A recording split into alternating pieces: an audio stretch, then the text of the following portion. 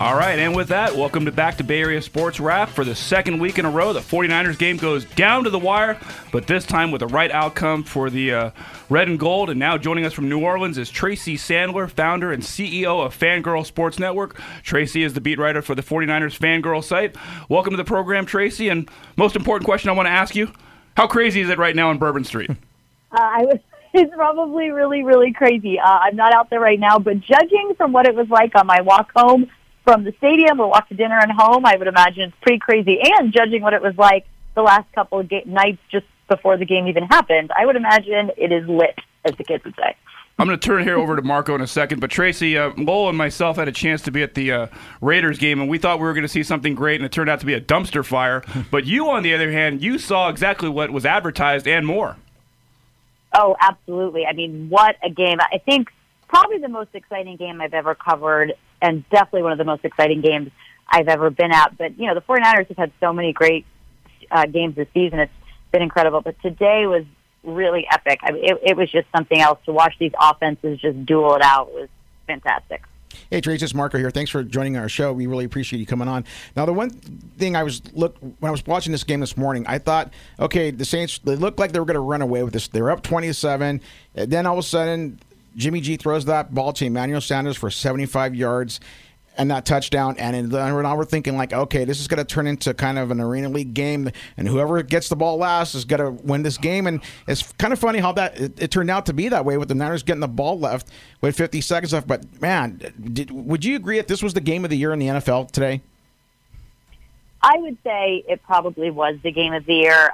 I do think last week's game against the Ravens was also a really incredible football game. I know that one did not go the 49ers' way, but this was a very, very exciting game. And you said something earlier that I just would like to touch on, that they went down on the road. It looked like maybe the Saints were going to run away with it, but I think it's a real credit to this 49ers team that that's never really in the cards. They don't let things faze them. Jimmy Garoppolo doesn't let things faze them, and they just go back out there and they answer. And we've seen them do it all year long. And so I just think it's worth mentioning that there they are on the road in the Superdome, where it was so incredibly loud, and, you know, just kept fighting to win a very tough, very important game for them, especially considering what's going on in Sunday Night Football right now.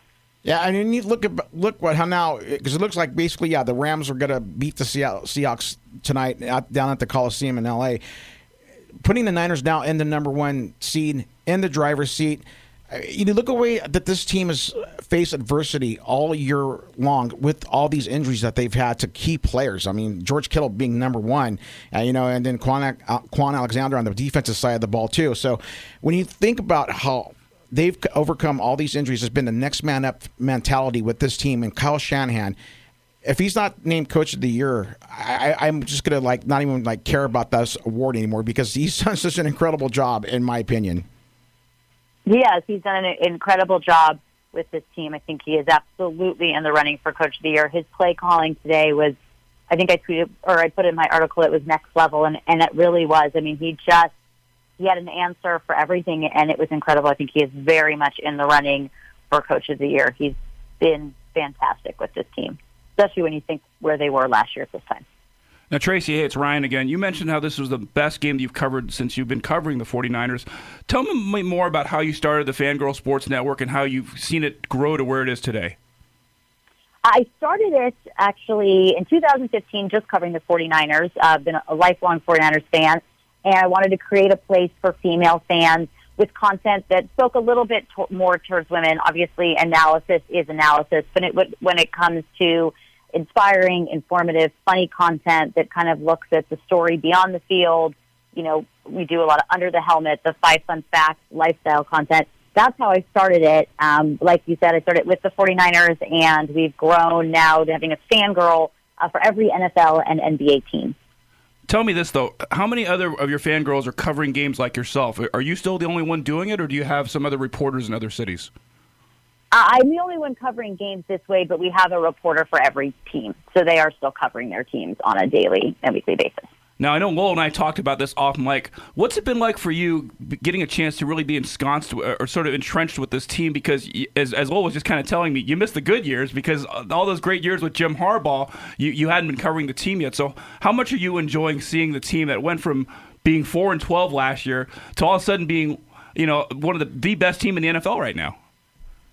It's been pretty amazing, I have to say. It's been really, really cool. And this was a team that I had big hopes for this season, but really felt that the season would be a win if they were relevant and competing in December. And they've far gone beyond my expectations. Not that I didn't think they were an incredibly talented team. It's just they've just been really amazing week after week. But it's been a lot of fun. It's been a really cool season. And I really could not be enjoying it more. I feel incredibly lucky to get to do what I do. We're talking with Tracy Sandler, the Fangirl Sports Network, CEO and founder of it, and she's joining us here on Bay Area Sports Wrap to talk 49ers with us in that epic 48-46 win over the New Orleans Saints earlier this morning. And Tracy, tell me, when you do these top five, moments that they do, or the top 5 fun things that they do. The 5 fun facts. 5 fun facts. Sorry, thank you. Yeah. What's been the most, I guess, funny one, or your favorite one that you've done with the 49ers so far? I can't play 5 fun facts favorites. That's what I have to say. I can't play 5 fun facts favorites. But you know what, I think what's been great about a lot of them is I'll go to talk to the guys and I'll be like, can we do 5 fun facts? And a lot of times they'll be like, I don't think I'm that fun. And then they kind of get into it. And they're like, oh, wait, I thought of something else. So that's been great. I did one with Nick Bosa recently, which was great. He, got him to laugh a few times. I did one with Jimmy Ward a couple weeks ago that was also really great and really fun, for lack of a better term. It's not spoiler alert, but his favorite Christmas movie is Home Alone, and he did the Macaulay Culkin face for me. And I think the guys get into it because it is an opportunity for them to share parts of themselves that they don't necessarily get to talk about all the time. And they're very casual on my iPhone, so they have been great. Did one with Jimmy Garoppolo at the beginning of training camp, which was, of course, cool because, QB1. We've had a lot of really good ones over the years. And another really interesting one that I'd recommend to people, K'Wan Williams. He is a very interesting, cool guy. I know. How about Richard Sherman? Have you got a chance to do that with him yet? I did. I actually did one with Richard Sherman, his first day, his first press conference here, which was awesome. So that is out there. And then in a couple weeks, you're going to get one with Richard Sherman talking specifically about Christmas and his favorite traditions for the holidays, and that one will be enjoyable, I think, for everybody. Nice. And the reason why I mentioned him is because, he was, public enemy number 1 here among the San Francisco 49ers fan base for the longest time, and now he's part of this team, and it seems like he was able to change a lot of the Niners' hearts, and now they love Richard Sherman. Like, when you see... You've been covering this team now, for the last 4 years? So you've seen this transformation from they went to hating this guy, being just the worst guy ever in person ever, to their fan favorite now. What's that been like? Well, I think that's football. That's fandom. In this day and age, players go to different teams. And I think also Richard Sherman, from the day he came to this team, really felt like a 49er and ingratiated himself with the team and the fans. And he's played well. He's produced. And I think he's the kind of guy you love to hate him if he's not on your team, and then if he's on your team, you just love him. You just love to love him. So I think it's been, I think it's made a lot of sense. And that's the world we live in. A player starts on one team, and he could be publicly enemy number 1, and he goes to another team, and people forget real fast, as they should, because that is part of being a fan. Tracy, my next question for you is, do you consider yourself more of a pioneer, and not because you're a woman covering this team, but it's your style of sports reporting? I mean, you have a whole Instagram account where you've kind of you do a lot of fashion things where you sort of show your fashionable football-type outfits or food spreads that people are having if they're making a tailgate. And the way you're able to mesh that with your interaction with the players and the organization, do you find that that's kind of creating a whole new sort of trend and brand? I do think it is. We have a tagline at Fangirl Sports Network that a fangirl is a woman who knows all of Tom Brady's stats but isn't afraid to embrace her inner Giselle. And that's to me my whole life. That's our tagline. I came up with it one day in a TV interview, and we run with it. And that's been me my whole life. I love sports. I love stats. I love analysis. I can keep up with anybody on it. But I also like to be comfortable but fashionable on game day. I also like a tailgate. I love a fun Super Bowl party, and I like to know about the players. I like to know what's going on. What are the players doing in the community on their own? What do they do in the community with the team? Because we do a lot of coverage around that type of content as well. The 5 fun facts. I just think there's more content there, and some of that content just really hadn't been put out there before. So that was something we wanted to do and wanted to create a community of female fans that were comfortable embracing that side of themselves, as well as talking about stats and fantasy football and analysis and a 4th and 2 play in which the tight end goes for 39 yards while there's someone on his face mask. You know, you could put all of it together.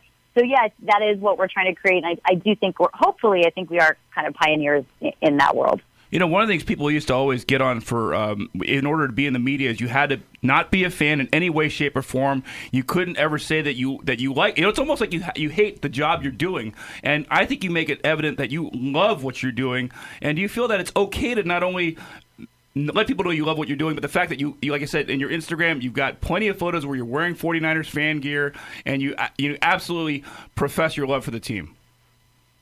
I think so, and I think the important thing is that I'm always professional. You know, in the press box, I'm dressed very business. I'm not in gear.